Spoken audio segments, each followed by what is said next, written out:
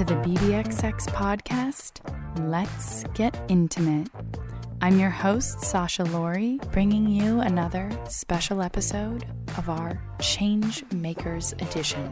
While in the past, we've strictly interviewed researchers, academics, and PhDs in the field, we'll now also be bringing you interviews with founders, coaches, authors, and anyone else who dedicates themselves to helping us transform the way we live our relationships. Joanne Encarnacion is a health and wellness coach sharing a raw perspective of her personal journey through fitness, body image, parenting, and marriage. She refers to herself as a woman in progress and encourages others to re-examine life and the relationship with themselves as a constant, ever-changing progression towards not only self-acceptance, but self-admiration. On Instagram, she's known as GoFitJo with over 80,000 followers, and on her more recent account, Hella Married, she shares an important, intimate look into the reality behind navigating the ups and downs of marriage.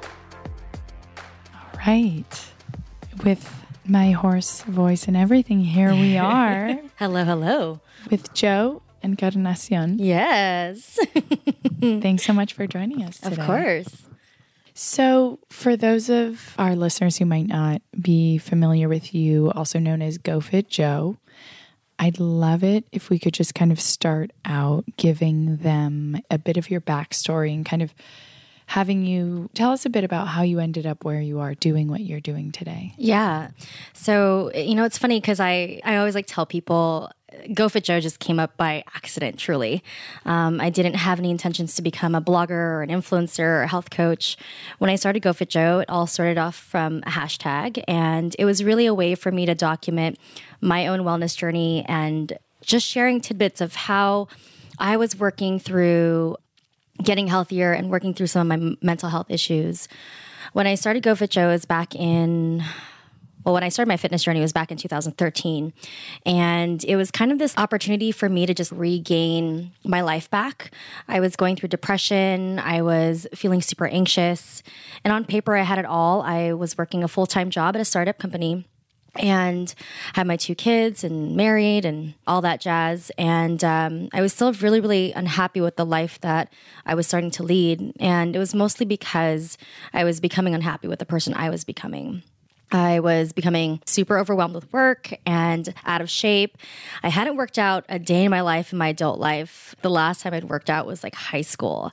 And so I remember seeing on articles, one way to heal from your mental health issues or to kind of cope with them was through healthy eating and exercise. And I was like, you know what? Screw it. I'm going to give this a shot. And it was the scariest thing because it was something that I never really embarked on at all. And it was such a new adventure for me. And I started sharing tidbits of it on social media, mainly because at that time I had a large community of friends, from photographers to startup and my hairstyling career. So it was a wide range of different people that have just been in part of my life. And I just kind of wanted to come out and be like, here I am. I am doing this thing called fitness. I have no idea what I'm doing. I'm feeling super depressed, and here's how I'm going to get control of it. And it was a shock to a lot of people because they didn't know that I was depressed for 18 months. I hid it pretty well. And when I said that I was going through all this depression, it was a shock to them. They were like, you have, quote unquote, you have it all. Why are you so unhappy? And I'm like, I'm unhappy because I don't like myself right now. I don't like the version I'm becoming, and I want to fix that. So yeah, that's how that started. And I launched a blog in 2014, I believe. And that was just a way for me to get my writing out there and share more recipes and go more long form writing because Instagram is super short anyways. And then from there, I left the startup company and became a health and life coach. What was that hashtag? It was just GoFitJo, GoFitJo. Oh, you started your own hashtag. Yeah. So, I started the hashtag before I even had an Instagram account. Could you elaborate a bit on those mental health issues that you mentioned? Where do you think they stemmed from? You mentioned that concept of self, and I don't like myself, and maybe them coming from that, and that being such a key part of our happiness. Yeah. I mean, when I think about where that all began, I've always had, I guess, self-esteem issues or body image issues from when I was younger. I had my first daughter at 21, and having her at 21, all you do as a young mom is focus on surviving, and you focus on raising your family, really. And I was working a lot. I was also commuting. I wasn't taking care of myself. I wasn't eating well. I wasn't exercising because I had no time to do it. And, I began to realize I'm just not doing the simple things of just self-care. And self-care wasn't even a part of my language growing up. I mean, I'm Filipino American, first generation born here, and my family never really had any values on healthy eating or exercise. And so it wasn't something that I embodied in a young age. It was actually the last thing to do. A lot of times in the Filipino culture, we're taught that taking care of yourself or putting yourself first is a selfish act. And so it was just something that I was like, well, that's not what I'm going to do. I've got my family. I've got my marriage. I've got my job. I'm going to put all those things before me. And when I started hitting this point of depression in 2011 probably, because it lasted for about 18 months before I decided to get my shit together ultimately. I remember having the same feelings of depression that I had when I was 15. And I just was so scared of having to go back on antidepressants and anxiety meds because I just did not want that life anymore for myself, especially as a mom. I just didn't want to be numb to the feelings of my own emotions. I mean, it was sad. There's moments where I was crying in the closet, or there were moments where I was sitting on the couch and I was so much more focused on why, I was so focused on trying to figure out why I was unhappy. And I remember seeing my kids playing in the living room and I couldn't even connect to their joy or happiness. And I'm like, God, something is wrong with me. I am feeling like shit ultimately. And I don't know why. And it wasn't until my eldest daughter at the time was 9 years old. She's 15 now. Her and I were getting ready for a Sunday, family day. And she looks at me in the mirror and she's like, oh my God, Mom, you're so beautiful. And I said, no, I'm not. I'm ugly and fat. And the look on her face was one I'll never forget because it was as if I've ripped out that piece of truth. Here's the most strong, beautiful woman I'm looking up to, and she's telling me she's ugly and fat. And so when she walked out of her room, that's when I realized, crap, I'm becoming a version of myself that I never imagined myself to become. It wasn't because I was physically out of shape. It was I was mentally and emotionally out of shape. I was disconnected with myself. And it was just a feeling that was starting to seep into my family life, my career life, and everything else. I refer to exercise as endorphin therapy. I'm a strong believer in it being kind of, for me, and I love to encourage other people, kind of the number one, my most important medicine. I love that you touch on that and that importance. And I think that since you also mentioned kind of health and diet and nutrition, how only now are we kind of getting to the point where doctors are considering what used to be the oldest form of medicine. Right. And for certain conditions can be extremely effective, more effective than these other medicines that help you a bit but debilitate you in other ways. And so I'm so happy that we're finally getting back to that point where we can use these natural remedies that oftentimes can outperform the other ones. Right. And I definitely heard you on the medication part. I remember when I was going through something and a friend of mine who's a psychiatrist described to me how for depression and these other anxiety medications, a lot of times what they enable you to do is they lift your floor. Right. The floor is higher. You can't go as low. But what happens is that you can't go as high either. Mm-hmm. And I remember that the way that she described that to me was really enlightening. Yeah. And I think that that's a really important thing to consider, and that they can be an incredible tool for short term or as a crutch or obviously in individual circumstances, but that we also need to consider these other types of medicine and lines of treatment. Yeah, for sure. I mean, I remember the feelings of being 15 through 20. That was my longest stint of being on antidepressants. And I just did not want to go back. I just felt numb to the world. I mean, everything was like, I had just had the most copacetic answer to everything. It was like, yeah, sure. That's great. And I just was like, wow, I think I'm happy, but I'm not really sure if I'm happy.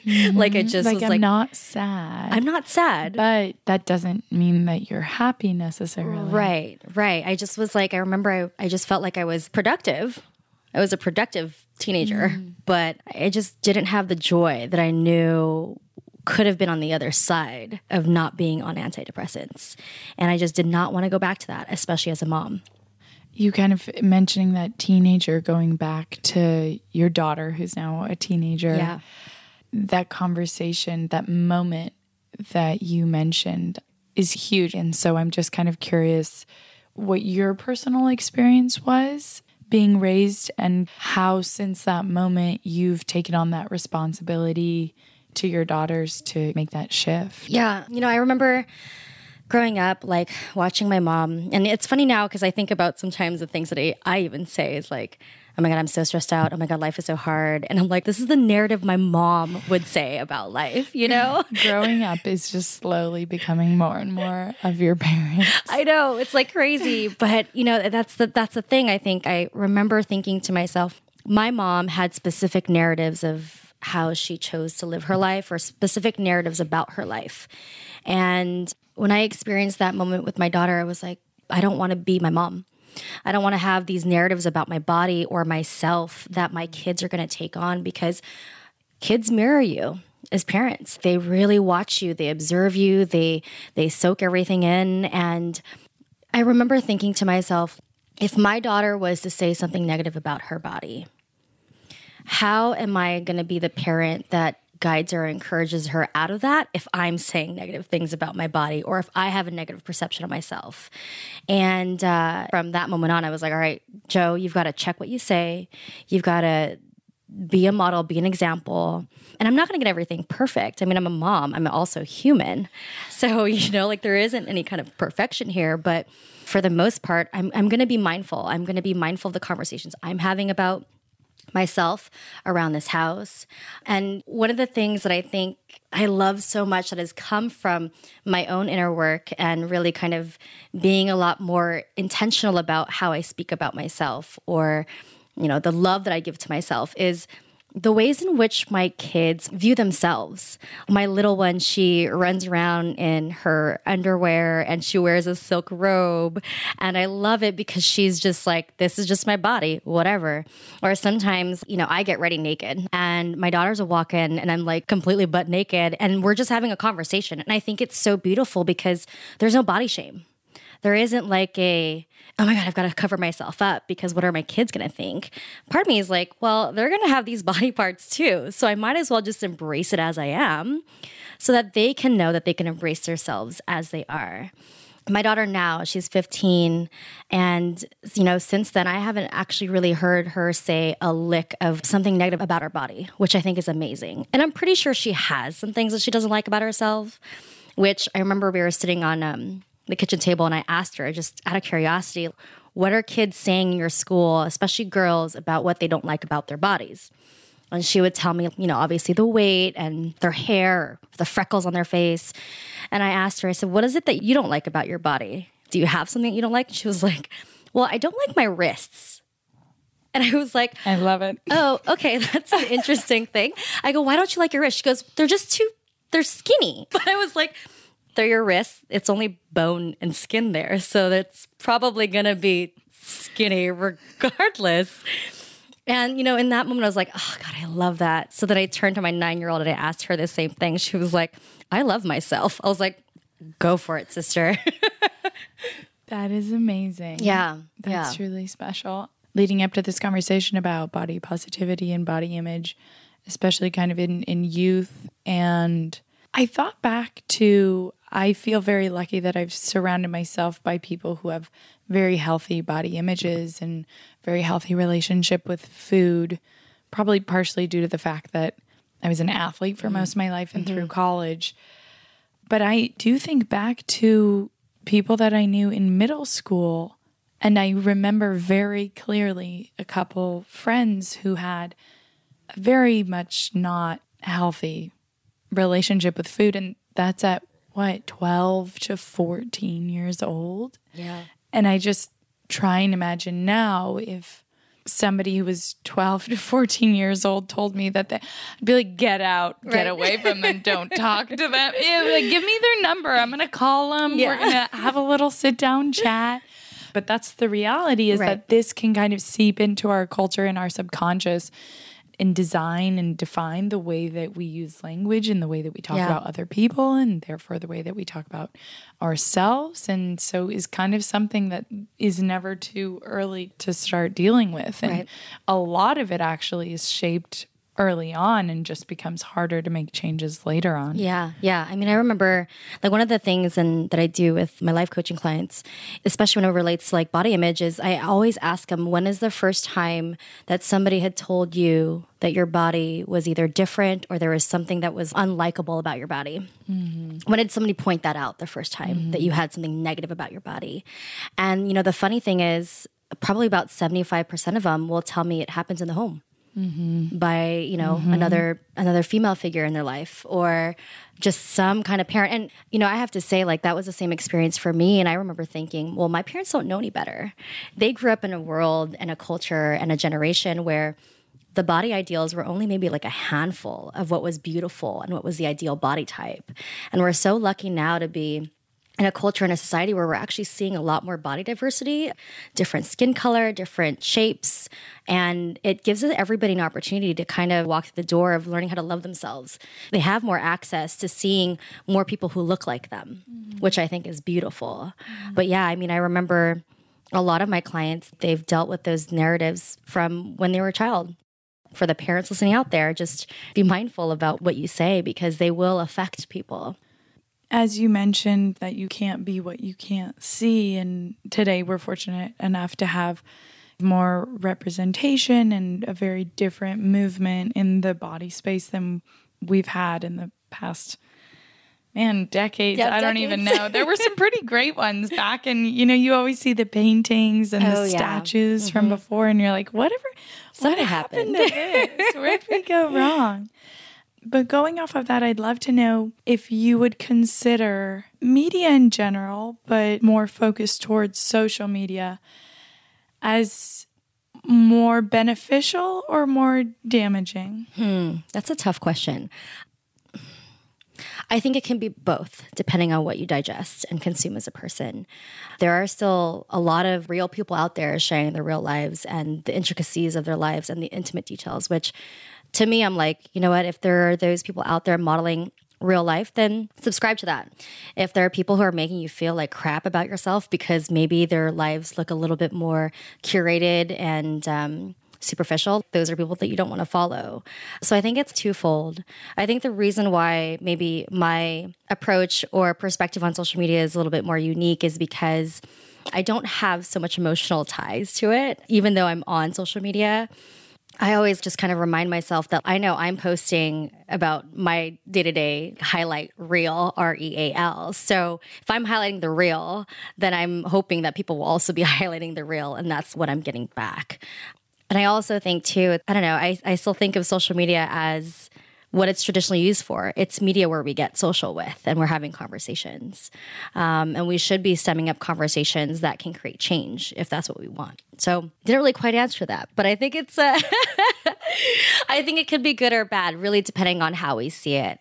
And I think one of the challenges is as a person consuming on social media, you really just have to be mindful of what you're consuming. That's it. That's all that we can do. Yeah, I would wonder if you might have any advice for people as to what a healthy versus unhealthy relationship might be with media and how to navigate that and check yourself. I mean, one of the biggest things that I would say is if it's not making you feel good, if you're scrolling through your social media and all of a sudden it's triggering some sort of negative reaction to you, then get off of it or unfollow those people or don't follow those people at all. Because clearly that is creating some sort of reaction within yourself and your body that isn't beneficial to you. So those are things that I'm always telling people, go through your feed, unfollow a bunch of people. If it's creating a negative reaction to you, you shouldn't be doing it. Just like anything you put in your life, there is going to be toxic relationships that you might develop in your life, and you can have a toxic relationship with social media too. That's the one thing to kind of keep in mind. And then, if there are things that are making you feel good or if there are media that you're loving to digest, then those are definitely things that you want to keep in your feed because it's something positive for you. I think the other part of knowing when you don't have a healthy relationship is checking your screen time. As silly as that is, it's so beneficial.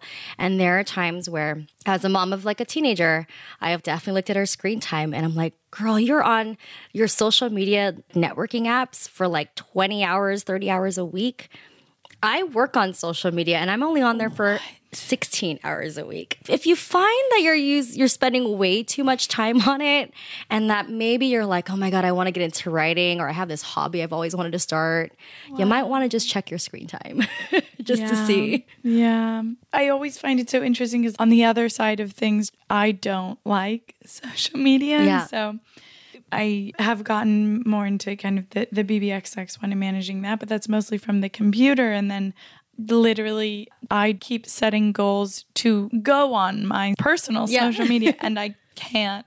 So it's very much kind of the opposite. But I think it's also important for people to remember that sometimes we don't realize when we're in a toxic relationship, be it with another person or with these apps or whatever. There's so many things that we could have a dependency on or an unhealthy relationship with. And so trying to think about it from outside of your own perspective or perhaps even asking for somebody else's opinion, but truly trying to examine it in a kind but realistic and unfiltered kind of way. Yeah. So going off of kind of that body image and the messaging we're sending to other people and to ourselves, I will ask you a question that I actually found from you, and that is, what is the relationship that you desire with your body? And what advice would you give to other people to help them find their own answer? The relationship that I desire with my own body is one that feels liberated from the inside out. It's funny, I say that and like my entire skin is like tingling right now. But when I think about the idea of liberation and I think about what that embodiment means in my own body, to me that means the freedom to be able to speak my truth, no matter what it is, whether it's good, bad, or ugly, the ability to know my truth despite whatever standard, society, culture, whomever might be giving me. And there's a sense of just freedom where you feel alive. And so the kind of relationship that I desire with my body is one that feels sexually liberated, but also intellectually and emotionally liberated as well. And one that embodies this sense of relentlessness and fire and beauty from within. You know, I want to be my best friend. Ultimately, I want to have the relationship with my body where I sit with her, I can love her, I can maybe sometimes hate her because sometimes you hate your best friend, but at the end of the day, you're still each other's best friend, cheering each other on. And so that to me is the kind of relationship that I want to build with myself and my body. Now, in terms of giving people advice on how to build that relationship or how they can stem that relationship, I think it's ultimately about understanding what your values are. And one of my biggest values is transparency and open and honest communication. Considering that is one of my biggest values, it's one of the things that I believe is the biggest value I can have within myself. And I guess how that translates is, can I have a beautiful, intimate relationship with my body and myself? So for other people, understand what your values are and then ask yourself, what does that actually look like? And then map that out. I like the part of getting back to what it is you value. And I think that the idea and the goal of being able to tell ourselves the things that we would tell other people, why can't we give ourselves the same advice and kindness that we would give to other people?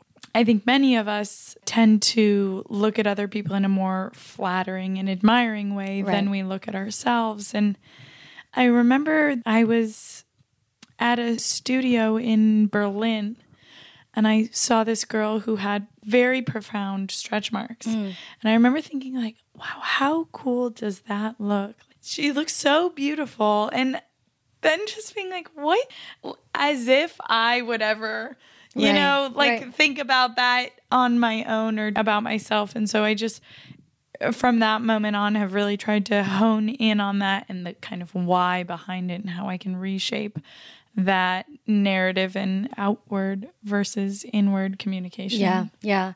I remember, it's funny when I think about, as I was describing the like liberated being, I remember being in Hawaii several years ago and seeing these beautiful Hawaiian women on the beach with their kids, and they had loose skin and stretch marks, and they didn't have the perfect quote unquote bikini body that society romanticizes. And I remember thinking, like, I want that. I want that feeling that they have where they don't care. They're so free. Here's the ocean, here's the sand, here's the sun. Like everything is just kissing their bodies right now. And they're happy and joyful. And here I am getting so angry about mine for no reason. And why? Because society told me that I shouldn't have stretch marks. Society tells you have to put all these creams to get rid of them. And here are these women who didn't care because they're enjoying themselves, their bodies, the sun, life. I was like, that is what I want. In Chile, they'd say like en onda. It's the energy. Oh, it's the energy, yeah. It's the energy that people put out, and that's what we admire. Oh my God, it's so much. It's not even as much about their body or whatever. It's the confidence. It's the energy, and that's also what we find most attractive. Of course. Be it, about somebody else or somebody that we're sexually attracted to. It's that confidence, and I think that's harder than anything, but by far the most beautiful. Oh, yeah. Yeah.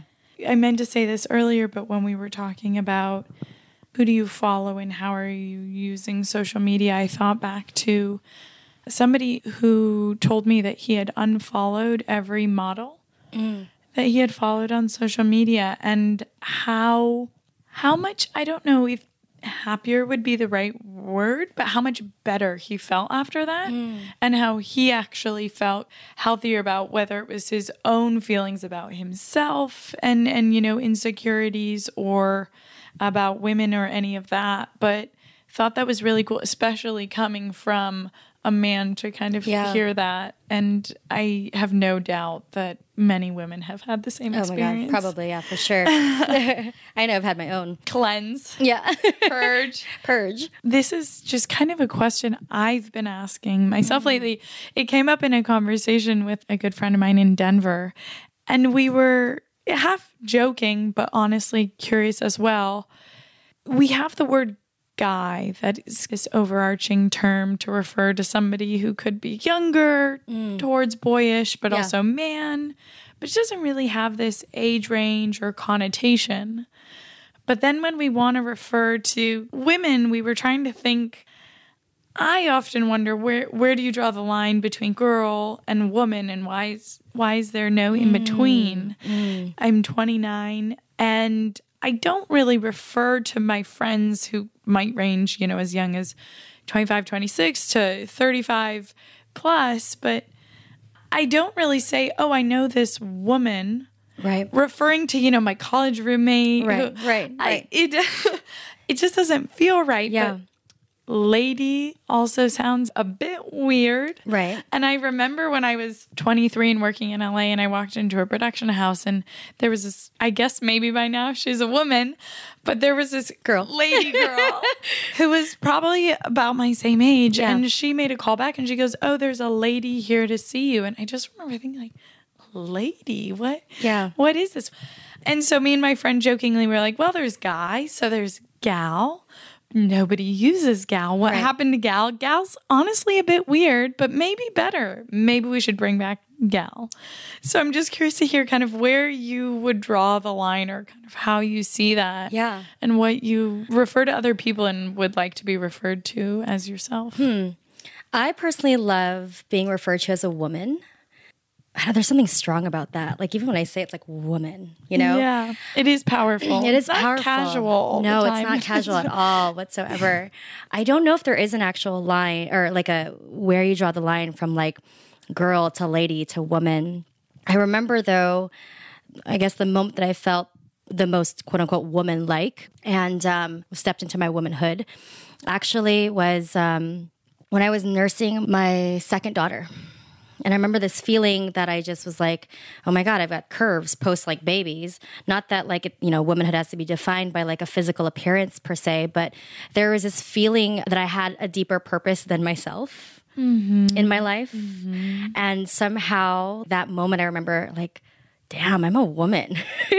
And it's funny because I had my first daughter at 21, and so I was definitely a girl with a baby. Like, that's how I saw myself. Right. Was a girl with a baby. Right. And somehow my second one, I just crossed that threshold of being a woman.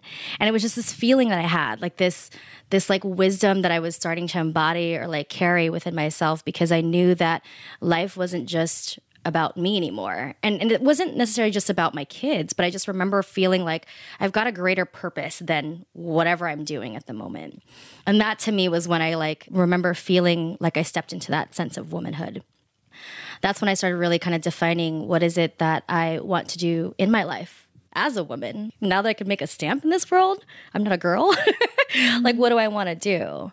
But I think for other ladies out there, really, I think the word woman is similar to like anything. And we were talking about energy earlier. It's truly an embodiment. For me, at least, my definition of it, there's something about embodying a sense of life wisdom where you know that you're giving it back to somebody else. And that to me is like that moment you cross that threshold of womanhood, because now people are looking up to you and you're like, whoa, I've gotten wise. I love that kind of way you put it, as having that purpose beyond yourself. And one of the questions I was actually going to ask you is, what is your definition of being a woman, and how would it be any different, if it would, from being a human? I think they're pretty similar, but I think being a woman, obviously, that there's this divine feminine that you have within you. And, I also believe in the divine masculine and the divine feminine in both male and female energies. But there's something about, if you feel like a woman, the divine feminine is strong in you. And as far as like being a human, I actually think they're pretty much identical, and I think human, woman, man, those are all labels. It's ultimately how you want to embody that sense of who you are. And ultimately, we're just, spiritual beings living a human body experience, right? Well, thanks so much for joining us today. The BBXX podcast, Let's Get Intimate, is produced by Sasha Laurie in Berkeley, California. Dialogue, narrative, and content crafting by Amy Soper. Audio editing, Good Music Vibes, and sound mixing, Daniel Herrera. You can learn more on our website or on our social media at bbxx.world. And if you believe in what we're doing, please do help spread the love by sharing this with someone you care about. Until next time.